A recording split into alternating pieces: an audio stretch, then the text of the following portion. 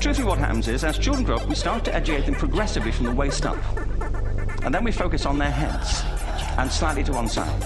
I think in the old days, you were better off. Because nowadays, they're all specialists. Everyone's becoming better and better. And less and less. And eventually someone's going to be superb. Like nothing. Our education system has mined our minds in the way that we strip mined the earth for a particular commodity. And for the future, it won't serve us. We have to rethink the fundamental principles on which we're educating our children. We're not here to tell everybody that they're wrong and we're right. We're not saying that we have all the answers, but we'd like to present a different way of looking at it. Hello listeners and welcome to China Education. This is episode 55. My name is Jack Benstead and I am the Head of Professional Learning and Pedagogy at Harrow High.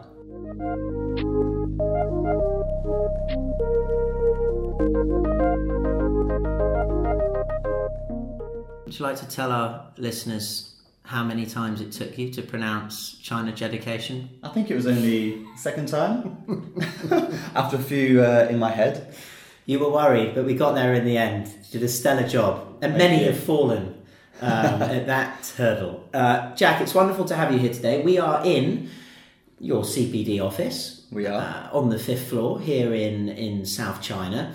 And to listeners, I wanted to do this episode firstly because I think Jack, being a very experienced teacher, has some good points, I think, to put across here today as a teacher, but also his transition to the realms of continuous professional development, which he's doing now in our school, is an interesting journey in itself. And number 3, I've had this idea, as the researchers also did, that we would be doing a little bit of a future series on this Education Pod, where we'll be discussing all types of CPD things. I think we're going to call it Teachers Tips, and it'll be a little 5 to 10 to 15 minute, you see how I went from 5 to 15, jaunt, maybe every week, where we delve into something that'd be useful for the teachers out there listening in the classroom. So without further ado, Jack, you're in China. You haven't been in China for too long. What brought you here? Well, I've been here for coming up to a year and a half, and I guess I kind of came by accident, which I know a lot of people say when they first come to China. But I was looking around at international jobs a fair few years ago now, and I kind of forgot about it. And suddenly I received a phone call maybe a year later, while I was at work at break time. I took the call and was asked to come for an interview for a role in China. Originally, I said no, China's not for me. I never ever imagined myself moving to China. Can I just interject there? Please Interesting. Do. When you said you definitely knew like China wasn't for me, go back to the Jack then. What was it in your head, the idea that you had about China and why it wouldn't be the place for you? I'd never been to Asia before, and I saw the culture as something that was so far beyond what I'd ever experienced. So I was kind of looking at jobs in Dubai and Abu Dhabi because they were more kind of, I understood those places a lot more.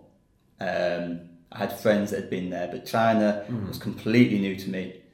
But after speaking to the person on the end of the call and getting a few more details, I thought, why not? I'll go for the interview. I don't think I'll be interested, but I'm never one to turn down opportunity. Okay, so yeah. I went for it, and it all came from there, really.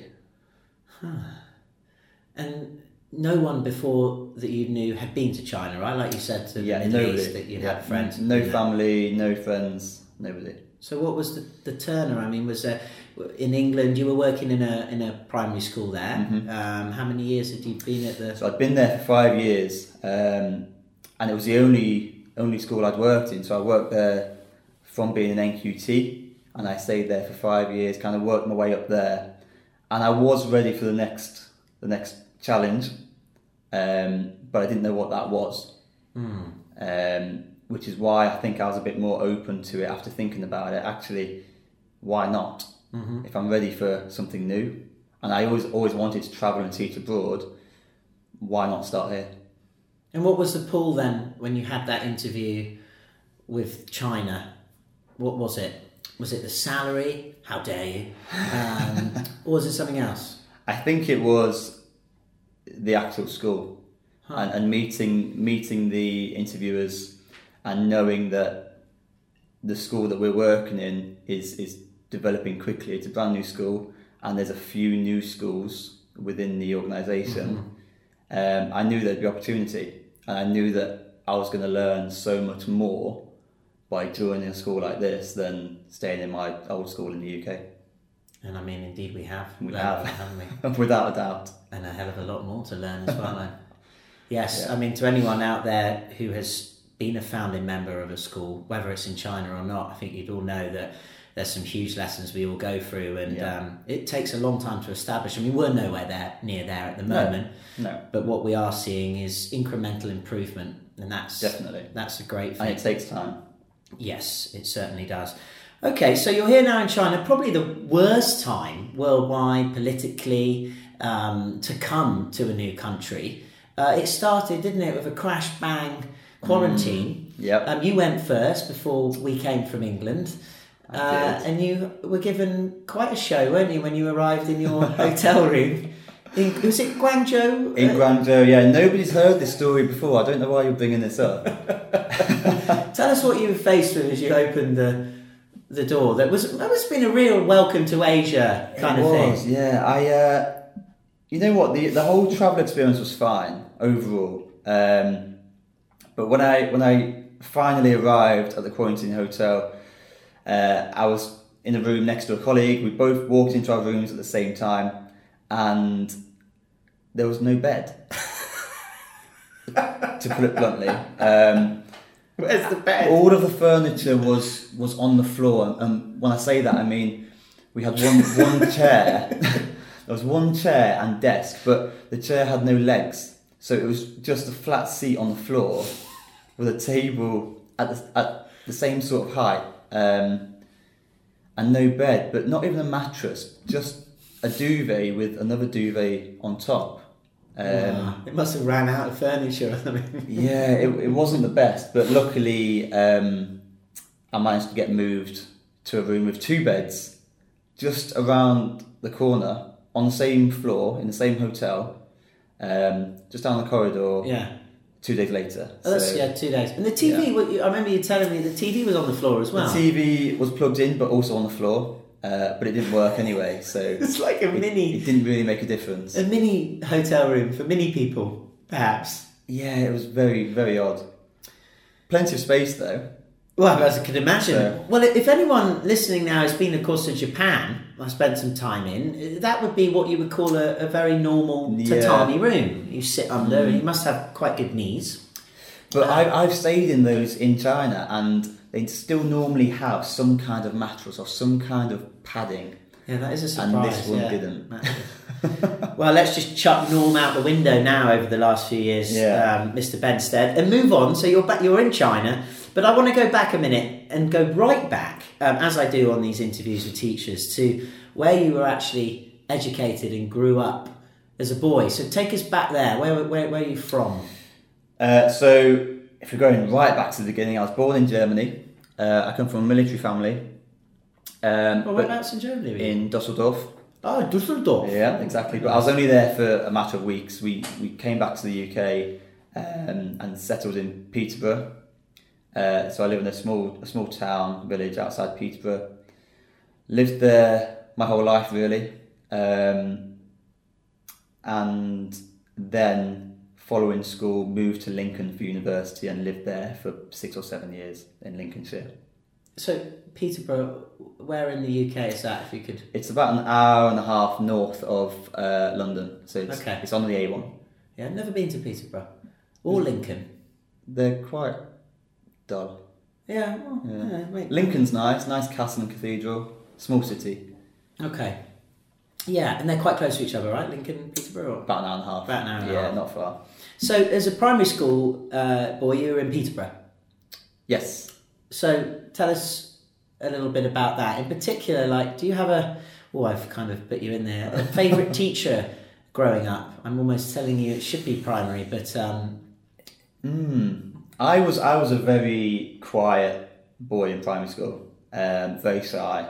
I didn't really mature or feel confident enough until secondary school, and it probably is secondary where I had a favourite teacher. Huh.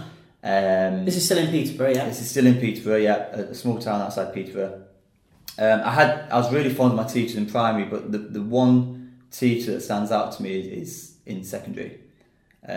She was my German teacher, and she was interesting.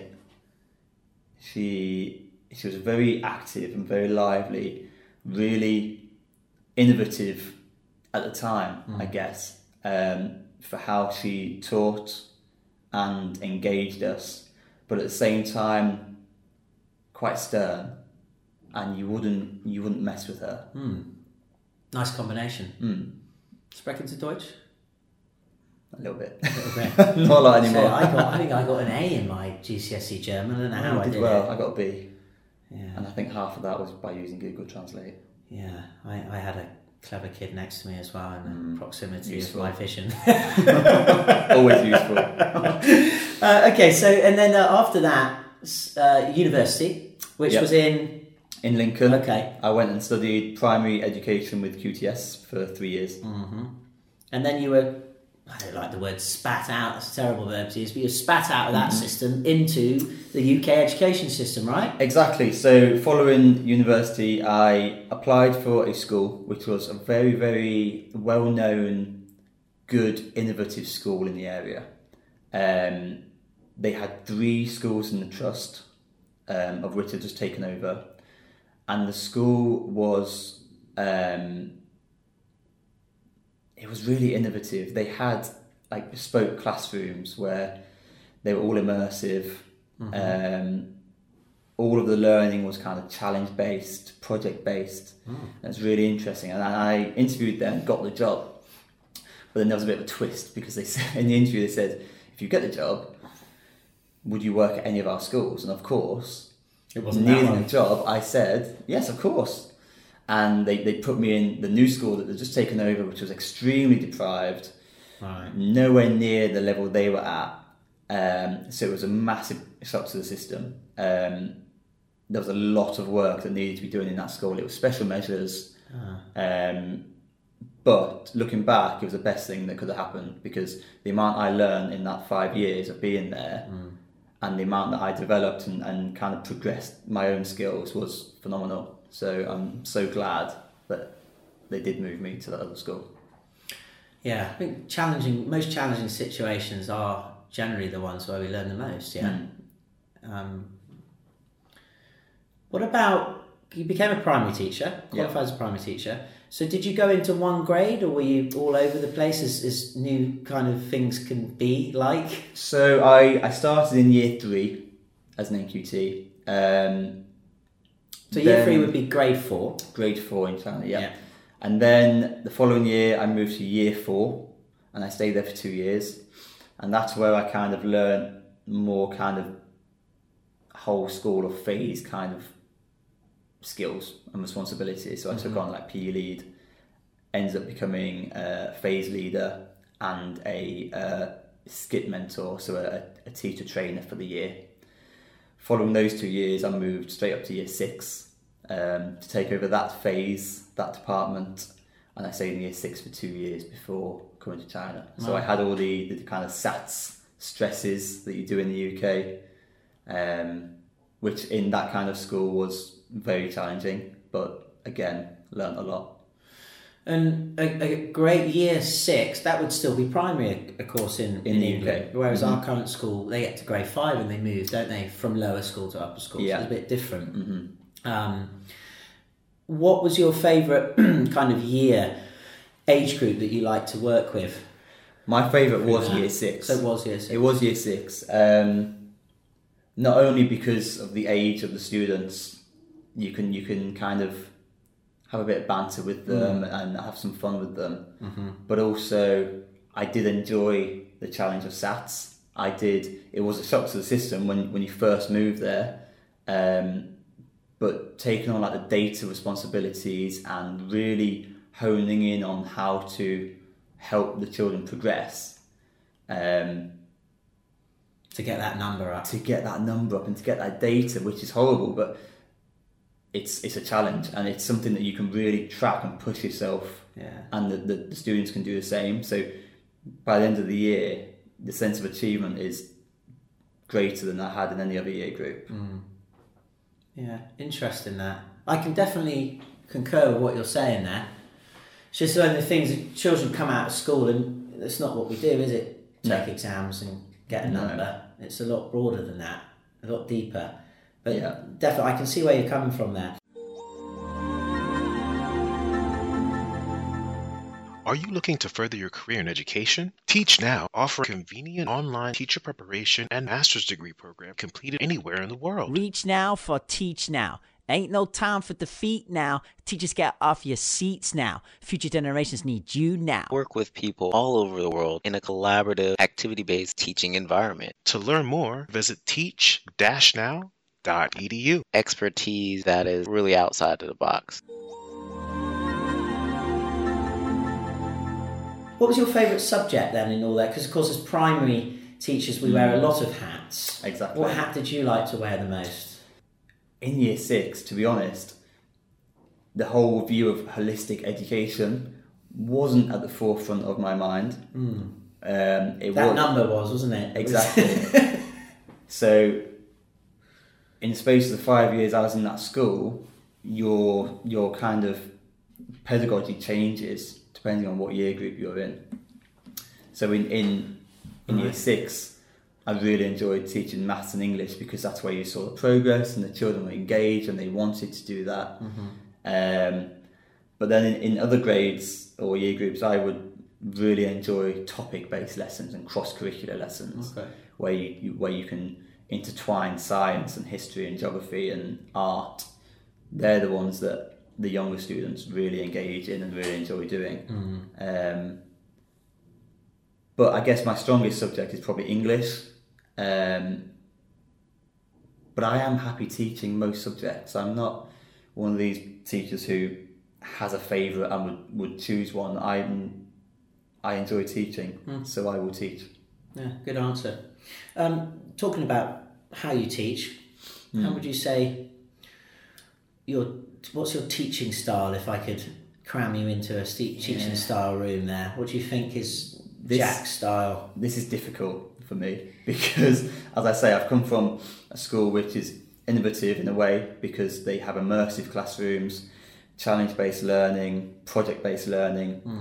But in the space of that 5 years, we changed that as well because time goes on and you adapt how you teach.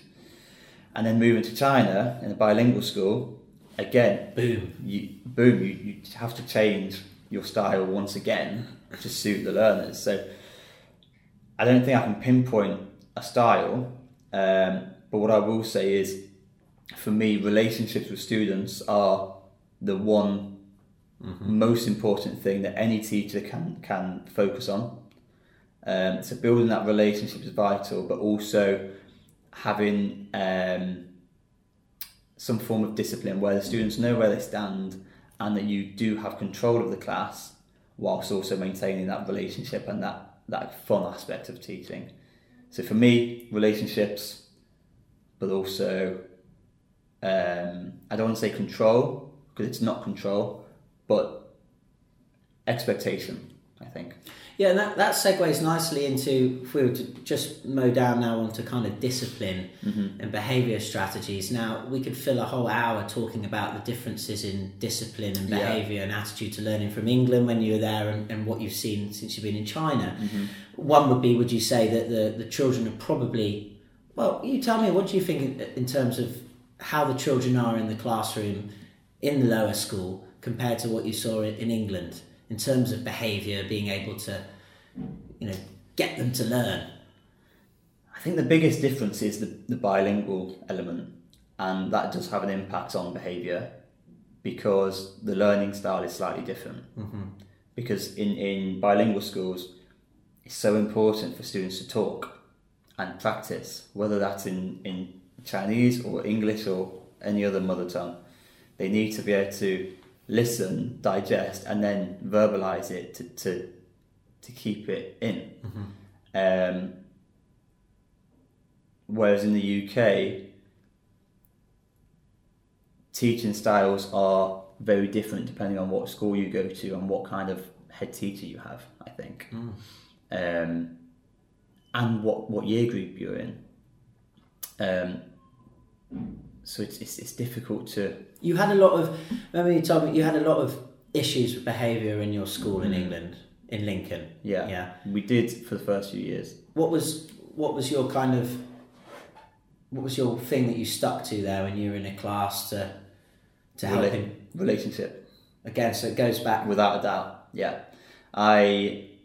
The most important thing for me when I was taking on a new class was building that relationship quickly, get to know the students, know about their family, know about their hobbies, and not surface level, I mean, really dig deep.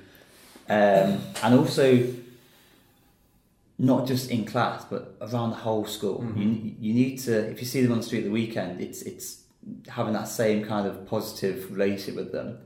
Did you see them on the street at the weekend? Well, just to hang out on shopping. The street? You like shopping, do you? You see them at the mall. You did sometimes. What would you do? Open the bag and say, "Hey, what did you get?" and kind of thing. I won't go that far. Just a Keep little it glance. simple, but yeah, just acknowledge. See you next week. They like it. It's important. Tie your shoelace up. Sorry. But it's the parents as well, making sure that parents know that you care, and that becomes even more important as you, not when you're just looking after your class, but when you're looking after a few classes, or as you kind of progress to different departments, you need to have better relationships with so many students. And if you've got, I remember a few times I would have to go down to year 3 or year 4 or year 5 and manage behaviour and support the teacher. And the amount of times where you don't actually have to manage behaviour, just taking the student and speaking to them, and you can change it about something about their personal life, which is probably where the problem actually stems from, and then link it into what's happened that day. Having that relationship was so beneficial, and it solved so many problems so much quicker because I knew the students well. So I'm a huge proponent for establishing a relationship with a classroom to the point where I don't feel like taking for the first 3 or 4 weeks of a term out. I don't mean out as in we're not learning anything, but to go off-piste in terms of curriculum. But of course, today it's tough. It's 2 days, little intro, and then in you go to the programme, right? Well, it's possible to intertwine that into your lessons too, and that's where teachers need to be savvy, I think. Savvy. Right, moving swiftly on. Uniqueness. And I think it's one of these things, in the West we like to be unique, maybe in the East we don't so much, but what is unique, or what was unique about your classroom? That's tough. We like to ask tough questions. It's tough. Sorry, was that the answer? You're tough? I'm not tough. I have expectations, but I'm not tough. What's unique? I don't think I do anything massively unique that so many other teachers around the world don't do. For me, it goes back to relationship. It goes back to not relationship with students, but also support staff, and actually making sure that your TAs or your support or whoever it is that's in your classroom is at the same level as you. So no matter who's supporting my class, I always spend time to make sure that they have the same level of respect and responsibility as me, and they feel valued by the students. So in the UK, I used to do this a lot, where if they were comfortable, and after checking at the very beginning, I would ask them to take part of the lesson, and we would just swap roles, just to show the students that it doesn't matter who's teaching you at any one point, it's the same expectation and the same value of learning. And it feels like a simple thing to do, but actually it creates so much more of a close-knit classroom. And the students can see that you're working well together with other adults, and they respond to that. And in England, you'd have a TA. Would it be a teacher assistant? It depends on the school, but normally you'd be lucky to get a TA, like a teaching assistant. Yeah, normally one a TA. Of course, we're very lucky here, aren't we? We get 1, 2. At the moment, you're right. Okay, maybe take that off the pod. Right. Okay. Well, look. Before we finish, let's delve into this crossover, because we got here to China. You had no bed. Then we went back to Lincoln and Peterborough, where you had a bed. Mm-hmm. Let's now talk about what happened in terms of moving from. Because last year you were with me you were doing grade 4. I was in grade 4. Yeah. Grade 3, and then. Lo and behold, now you have a shiny new office, and you actually could do with putting some posters up. It's not very homely yet, is it? Teddy bear cactus in the corner, listeners, and some snacks there. And Blue Tack, which I found for you today. Thank you. I hope this podcast isn't too echoey by the lack of colour and warmth in your room, but move on. How did that happen? Because, I think it's fantastic. First of all, I haven't known you for a long time, but what I have known of you is I see you as, and we haven't talked about much, but your family growing up, which I thought was really unique in a way, is your mum and dad, because you've got how many brothers and sisters? At the moment, I've got 2 sisters and 3 foster siblings. So I find this really quite amazing, and I think it's one of the things that shaped you into quite a rounded, I think a very good example of a leader in the educational realm. You kind of grew up with a lot of different characters, the foster children. Yeah. It was a bit of an interesting childhood, because I think I was probably about 6 or 7 when my parents started fostering different kids, and they're still fostering now. So over the past however long, we've had teenagers, babies, everything in between, twins, triplets. Incredible. Children from all over the world, Africa. You never needed to leave, did you really? Maybe that's probably why you... Yeah. So we've had some very, very, very challenging children who have really kind of tough backgrounds. My sister, we fostered her originally as a baby, and then now she's adopted, my younger sister. And currently we have 3 foster children, one of which I've only met once, and that was when I visited my parents before I moved to China. Wow. Is your dad still in the army? No, he's left now. He's left a while ago. Well, Mr. and Mrs. Benstead, a big heart goes out to you. I think it's incredible, amazing to hear these stories, and I think it's made Jack, if you're listening to this, I'm sure you are, the person he is today. I think the interpersonal skills that you've developed through those experiences, Jack, you've really brought on here, and the challenges that you faced in China. Now give me your biggest challenge that you've faced so far in Zhongguo.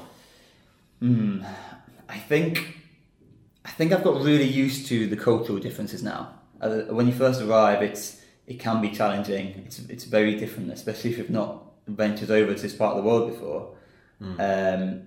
But I'm pretty used to it now. But you always there's always challenges. Every week there'll be challenges that you face, and it can be really simple little things when you're working with staff and colleagues in schools, whereby you just do things differently and you have slightly different views, and you're trying to get your point across or trying to explain something, and it can be really challenging to make sure that people understand what you're thinking and for them to help us understand. And like I say, it'll be really simple, small things, but for me, that's one of the most challenging things. Feeling like you understand the culture, and every day, every week, something comes up where you think, oh, I don't understand this part of the culture, or this doesn't quite make sense, and you have to find someone to explain to you, oh, okay, that means that. And I think that's going to go on and on and on for a long time yet. Well, I was going to say, I totally hollow with you there, but it never ends. And I think the longer you're here, the more you realise you just don't understand anything. Yeah. Before we end, your remit as CPD officer now, just give me the elevator pitch, a quick sentence about what your main remit is for the listeners. So I'm the head of professional learning and pedagogy. So there's kind of two elements to this. The first part is developing our staff, and that's the whole school. So it's quite a challenge in a new school to do that, because we have so many teachers and colleagues who come from all over China and all over the world with so many different experiences and pedagogies. So finding the correct CPD to align all of those different viewpoints is really important to get a foundation for our school where everyone is on the same page. So part of my job is finding and organising CPD and supporting staff in their progression, because ultimately we want staff to develop themselves as teachers and as practitioners. And the second part is pedagogy, so quality of teaching and learning. So in school I do a lot of teacher observations, some coaching, looking at books and things, so making sure that we upkeep high standards of teaching and learning. Wonderful. And every week, listeners, I get quite a lot of emails, but one of the emails that I do read, one of the emails that I read is your, what's it called? My 2-minute tip. 2-minute tip, which of course is never a 2-minute tip. It's a complete lie. It's when we get, and I do read them and I save them, and I talked to the researcher, we had an idea, and I said, look, why don't we do a regular teacher's tip edition? So that's what we're going to do. We're going to kick it off next week, and we'll see what the feedback is. And I look forward to speaking to you again soon. Thank you very much, Jack. This has been great. Thank you. This is China Jedi, people. If you're an English-speaking teacher from anywhere in the world and you have a bachelor's degree but need an official and accredited teaching license to get a job, get a visa to teach abroad, or most importantly to learn all those things you wish you knew before you stood in front of 30-plus students, then reach now to Teach Now and secure a professional US District of Columbia license in as little as 9 months. Online in no time, low cost, high quality. Teach Now. Get in the game.